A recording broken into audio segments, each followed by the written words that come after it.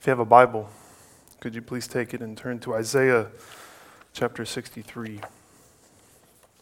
Isaiah 63, if you're looking for Isaiah, I would say go to the middle of your Bible, to the book of Psalms, and then you can head towards the right. And we are in Isaiah 63, which is very near the end of the book of Isaiah. We are coming to some of the closing chapters, and Lord willing, we'll close out this series in Isaiah before the end of the year. In Isaiah 60 through 62, the future heavenly Zion is described. It's described as a place of light, abundance, and peace. A place in chapter 60 where the Lord is the everlasting sunshine and darkness is no more. Jesus, the Messiah, announces in chapter 61 that he is coming to bring good news to the poor, to bind up the brokenhearted, to set free the captives, and to comfort everyone who mourns. He announces the year of the Lord's favor and blesses us with new clothes of righteousness and sprouting justice in our world. Chapter 62 tells us that he's given us a new name.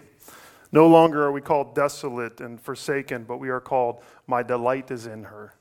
Married, the holy people, the redeemed, sought out, a city not forgotten.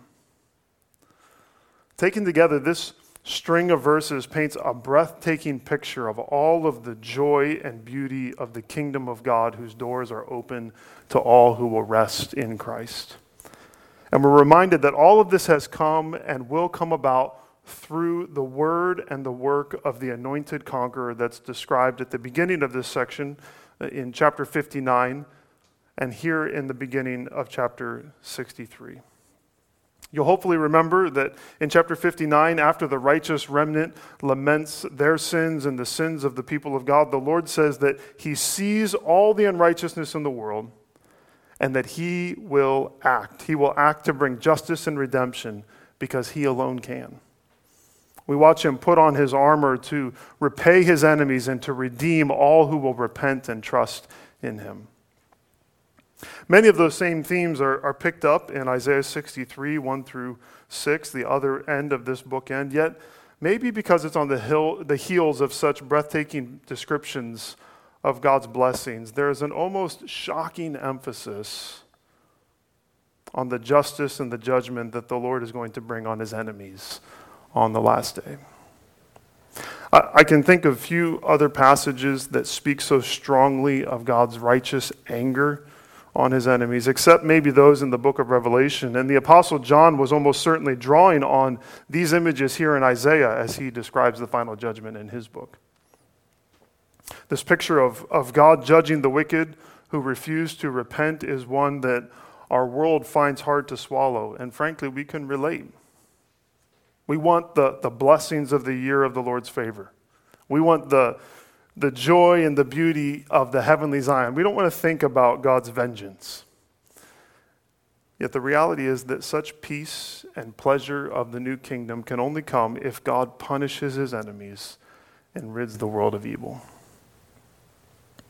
And the reality here is that the one who is judging here in this chapter is Jesus himself, which reminds us not to pit the God of the Old Testament and the Jesus of the New against each other. They are one and the same.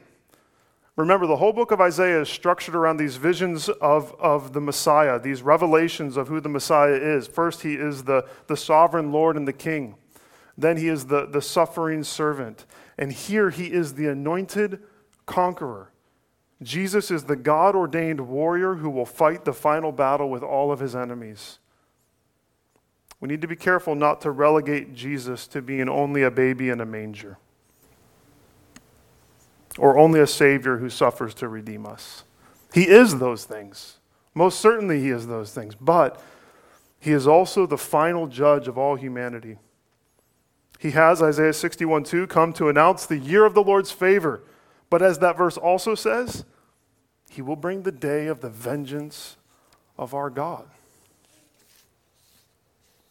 As we sit here surrounded by the reminders of Jesus' first advent, in a season of rejoicing at the good news that the Messiah has come, Isaiah 63, 1 through 6, calls us to not forget the coming judgment of God on his enemies. Let's say it this way as far as our big idea goes. Don't forget. Don't forget the coming judgment that is part of our salvation. Don't forget the coming judgment that is a part of our salvation.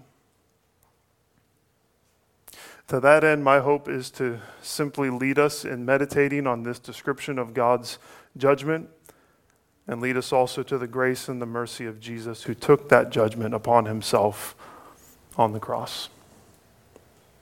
Let's begin by reading these 6 verses at the beginning of Isaiah chapter 63.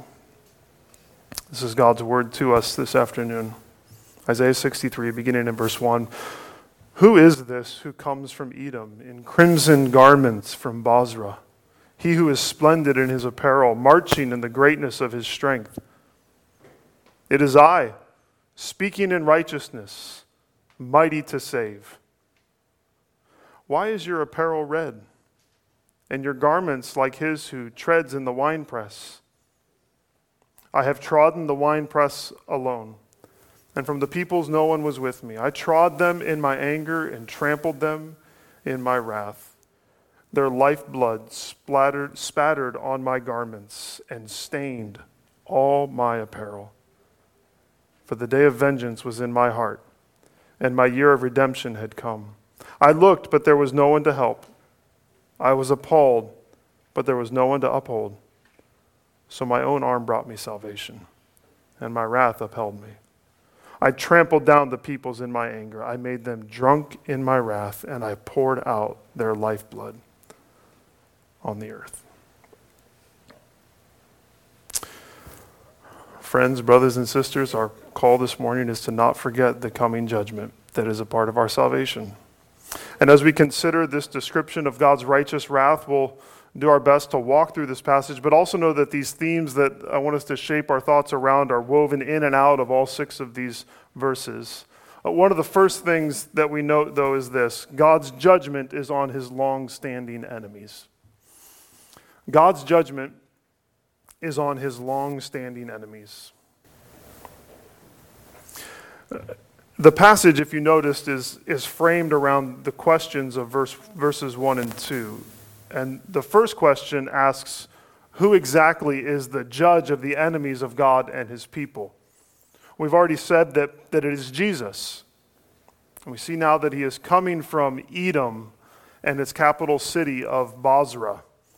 He's returning from the west into the city of Jerusalem, the city of God's people. We might be surprised if we've been studying with Isaiah in this context that he's not coming from Babylon. That's where we would expect him to come, isn't it? But it actually, in some ways, doesn't matter whether it's Babylon or Edom, or as in Ezekiel, Gog and Magog. These cities all represent an ancient evil. They all stand for all of the nations who have rebelled against God and persecuted his people. By extension, they stand for every form of evil and wickedness and brokenness and darkness in our world. Our world is not the way that it's supposed to be because of our sin, and God's judgment seeks to trample out every remnant of the results of our rebellion against him. Death, disease, demons, and all forms of darkness and every consequence of sin will one day be crushed by our God. And such judgment is necessary if we are to know the joy of the kingdom that's described in the chapters before this one. I put some Christmas lights on our tree earlier this week, and I realized that half of them didn't work. You've all experienced this. And so because of that, our decorating paused, because it's hard to celebrate with a bunch of dark twinkle lights in the middle of your tree. Well, even more so, can the light of Zion fill the world if the darkness of evil is still present? Can the joy of God's kingdom be eternal if there is some threat of wickedness breaking through the gates? No. And so therefore, if we long for the fullness of God's blessings that are described to us, then God has to fully and finally judge his enemies. And so we see him, and here he comes out of Edom, having brought perfect and final justice on the wicked and on sin. And so while there is a soberness to this passage, and I think that is the key emotion that comes from it, there is also an element of triumph, because the destruction of God's enemies means the fullness of his kingdom. We, his people, welcome him into the city as the warrior savior who rescues us from the world and from our own flesh and from the devil. As God comes out of Edom, we see not only the necessity of his judgment, but also the patience that's behind it. It is necessary, but he is patient in it.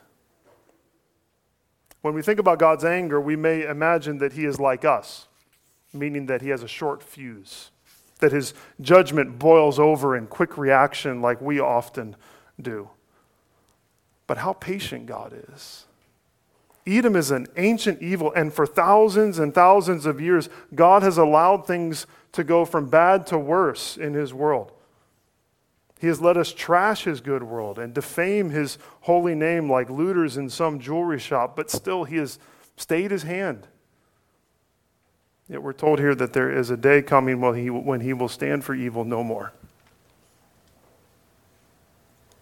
A day of complete and perfect justice. God's judgment is on his long-standing enemies. It's necessary, but it's also filled with patience. Notice next, God's judgment flows from his perfect righteousness and strength. God's justice flows from his perfect righteousness and from his perfect strength. So in verse 1, we not only see where he is coming from, but we also see how he is dressed. He is clothed, we're told, in splendid garments like those of a king. And all of his clothes are stained crimson, stained a deep, dark red, like a worker who would stomp and crush grapes for making wine. It's probably not a job that any of us have ever had, but you can imagine how there would be no stopping the juice of the grapes from staining your clothing if that was your job. And it appears that Jesus has his clothes stained in a very similar way. He's also said to be marching in great strength. I wonder then if under his royal red-stained robes we can see the armor that he has put on in chapter 59. You remember his breastplate of righteousness and his helmet of salvation. They were described as garments of vengeance and zeal. His clothes speak of who he is and correspond to his response to the question, to this question of who it is that is coming. He says, "It's I. It is I speaking in righteousness and mighty to save." He is marked by righteousness, by justice, and by strength. These words of righteousness might remind us of the picture of Jesus in Revelation 1, where he is seen with a sharp, two-edged sword coming right out of his mouth. The truth of who God is, of his holiness and justice, and the words of his message of redemption come with the reality of judgment. Isn't this what Isaiah says about the Messiah in this prophecy that we read so often this time of year? In Isaiah 11, we're told he shall not judge by what his eyes see or decide disputes by what his ears hear, but with righteousness he shall judge the poor and decide with equity for the meek of the earth, and he shall strike the earth with the rod of his mouth, and with the breath of his lips he shall kill the wicked. Righteousness shall be the belt of his waist, and faithfulness the belt of his loins. Jesus will judge with perfect righteousness and with unfailing strength. The image of these verses recalls an army returning from battle, as we've said, except in this case, who's in the army? It's Jesus. Jesus alone is the army. If we think about individuals with such power, we might remember some of David's mighty men. I look back in 2 Samuel and saw the first of his mighty men, Josheb-Basheth, who wielded a spear against 800 men and killed them all at once. We think of Samson, who killed 1,000 Philistines with the jawbone of a donkey. But Jesus is the mightiest of men. He's the strongest of judges. He destroys every single one of his enemies with no help from anyone. This leads to our third thought. In light of who God is in his perfect righteousness and strength, we can see that God's judgment is something he alone can bring. God's judgment is something that he alone can bring. Verse 1 describes this reality while the Lord explicitly states it in verse 3, that he alone has brought judgment, in part because he looked around for other people to join him, but no one could. And so the rest of the passage is filled with the Lord saying, I have done. Maybe you can think of a task at home or at work that only you can do. And here we see that the final judgment is something that the Lord alone can accomplish. We get a clearer and frankly more graphic picture of what the Lord has done in response to the question of verse 2 as to why his clothes are so red. As the anointed warrior approaches, it becomes clear that his clothes were not originally red, but rather they are stained red, again like one who was stepping and stomping on grapes. But it's not grape juice that has turned his robes crimson. It's blood. It's the blood of all of God's enemies that he has crushed in his just wrath. Speaking of that final day of God's wrath, we read this in Revelation 14. Then another angel came out of the temple in heaven, and he too had a sharp sickle. And another angel came from the altar, the angel who has authority over the fire, and he called with a loud voice to the one who had the sharp sickle, "Put in your sickle and gather the clusters from the vine of the earth, for its grapes are ripe." So the angel swung his sickle across the earth and gathered the grape harvest of the earth and threw it into the great winepress of the wrath of God. And the winepress was trodden outside the city, and blood flowed from the winepress as high as a horse's bridle for 1,600 stadia. Who can bring this kind of judgment? Could you? Could I? Sometimes we think we can. We're often like Frodo upon discovering that his uncle Bilbo's old nemesis Gollum was alive and following them. His response was to wish that Bilbo had killed Gollum. He said to Gandalf that Gollum deserved death, not pity. To which Gandalf replied, "Deserves it? I dare say he does. Many that live deserve death, and some that die deserve life. Can you give it to them?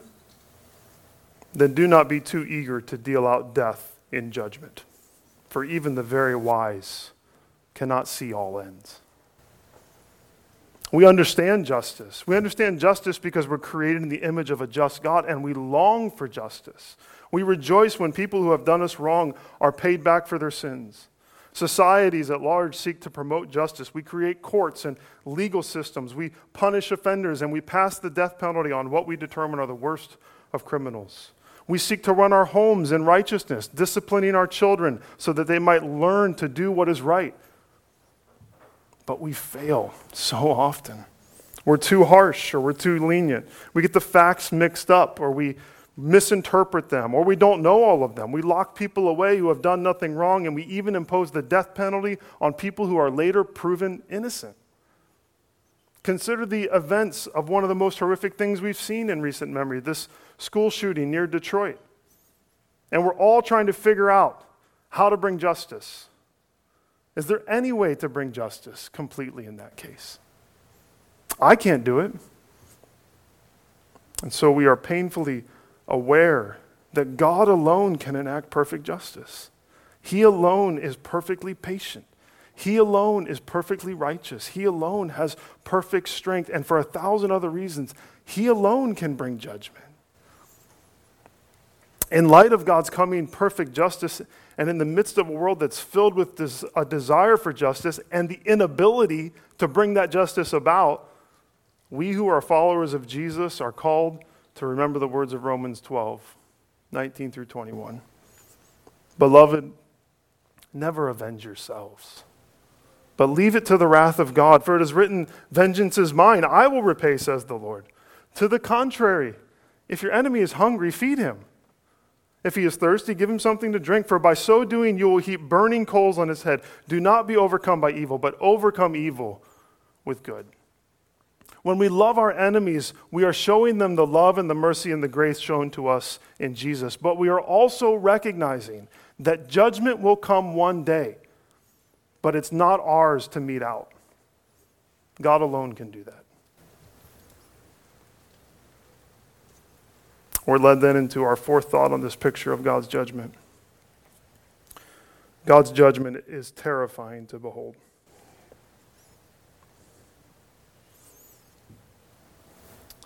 God's judgment is terrifying.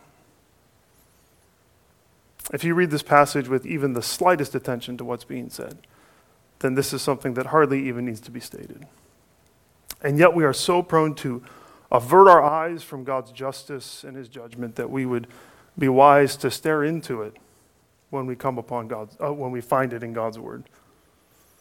Just a side note, this is the gift of reading and studying and preaching through books of the Bible. We're forced to consider all the facets of who God is, and we see them in the right context. We see in verse 6 the image of the cup of God's wrath, which is not new in the book of Isaiah. Here he makes his enemies drink this cup of his wrath, and they are made drunk on it. But the more shocking image is of Jesus trampling over his foes in anger. He is not aloof in his judgment. This is not a disease that he sends. It's not some rock that he lets loose to crush those who rebel against him. No, he is there. He is stomping out the lifeblood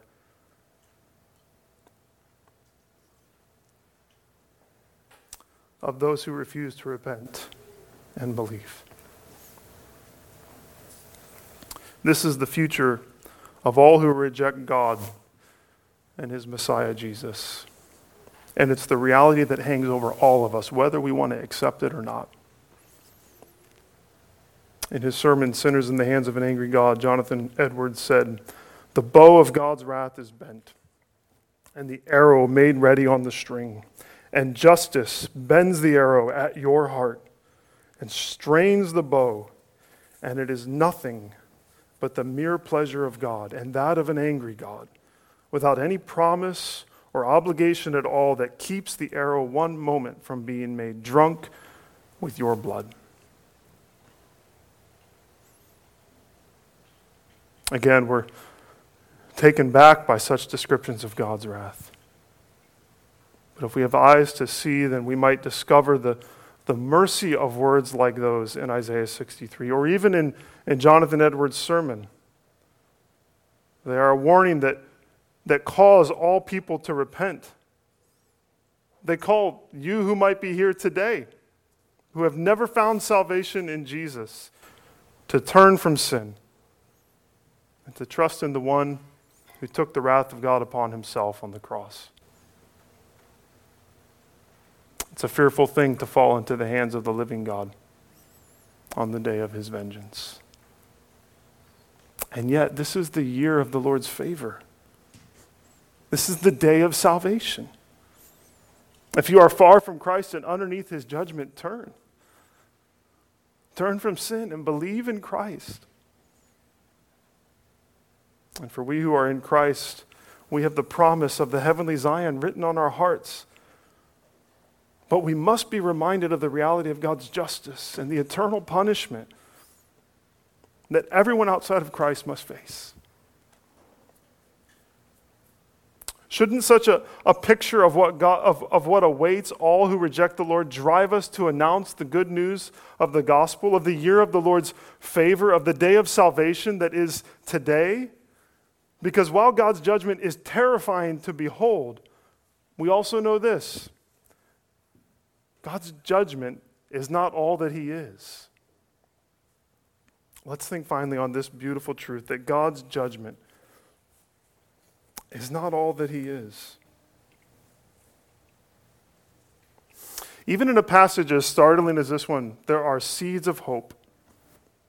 In verse 1, the anointed conqueror speaks in righteousness, but he is also mighty to save. And seeing that no one could rescue his people, he himself came, and his own arm has brought salvation. This wrath that will be borne forever by those who refuse to trust in Christ was borne completely by Jesus on the cross. And while it crushed him and buried him, he finally crushed the serpent's head, and he buried death through his resurrection. We see in verse 4 that while the day of vengeance is in the heart of the Lord, his year of redemption has also come. Easy question: what's longer, A day or a year? Obviously a year, right? It's no accident then that the Lord's vengeance is but for a day. His favor is for a year. The scriptures remind us over and over again of God's grace and love and patience alongside his just wrath. Will he punish the wicked? Yes, most certainly God will punish the wicked. But the Lord announces in Ezekiel 33:11, I have no pleasure in the death of the wicked, but that the wicked turn from his way and live. Turn back from your evil ways. For why will you die, O house of Israel? Will God return in judgment?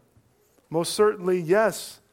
But he is waiting. And why? 2 Peter 3:9 tells us, the Lord is not slow to fulfill his promise, as some count slowness, but is patient towards you, not wishing that any should perish, but that all should reach repentance. Our God is long-suffering. He doesn't delight in the death of the wicked. He is patient, not wanting any to perish, but all to come to repentance. Do we imagine that our Savior punishes people with a smile on his lips? That he takes some sadistic pleasure in crushing his enemies under his feet? I would say God forbid such a thought. I think Jesus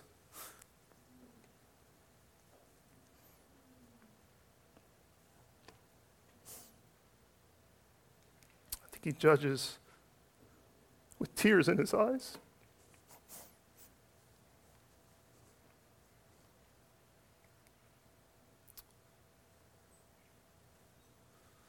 That he weeps for those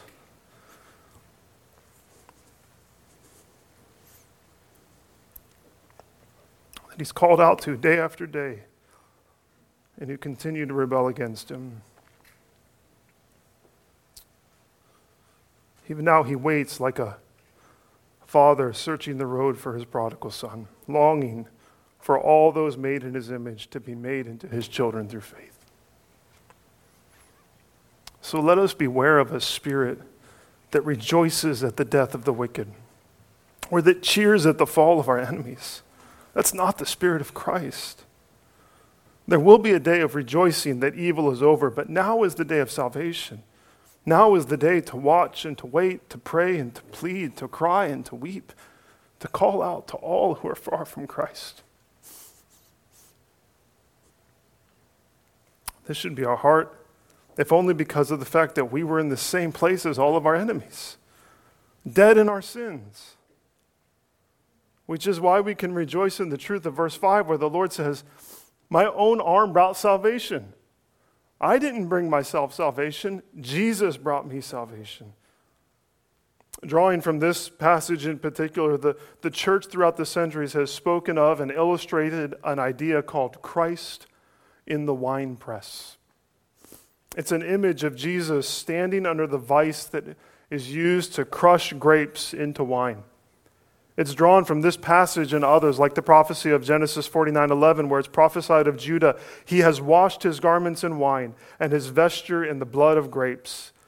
Some even see a picture of Jesus in Numbers 13:23, where Christ is the cluster of grapes that's carried on a pole out of the promised land.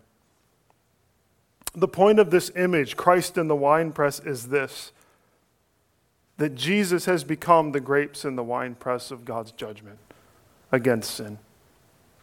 That he, in his death, has been trampled by the wrath of the Father. His lifeblood is spilled out for us. He is crushed for our iniquities. He takes on the wrath we deserve. His body is broken. His blood is spilt. And now it flows out like the finest of wine to all the nations. It flows out as the blood of the new covenant, so that everyone who drinks of Christ will never know the day of vengeance, but will rest forever in the year of the Lord's favor. Behold our God's patience. Behold his righteousness and his strength. Behold his exclusivity, his matchlessness. Behold his terrifying judgment. And behold his overflowing love. Let us not forget the coming judgment that is part of our salvation, but let us also not forget the past judgment that fell on Jesus so that we could be saved. For you who have trusted in Christ, I want to invite you to take this Lord's Supper with us. I want to invite you to remember Jesus, whose body was broken, whose blood was shed, so that we might be saved from God's vengeance, so that we might be washed clean by the blood of Christ, so that we might be filled with the joy of the new wine of the kingdom of God. I want to invite you into a moment of silence, and then I will pray for us, and then Jordan and Trevor will come to distribute the bread and the cup. But let's take a moment of silence and reflect on God's word.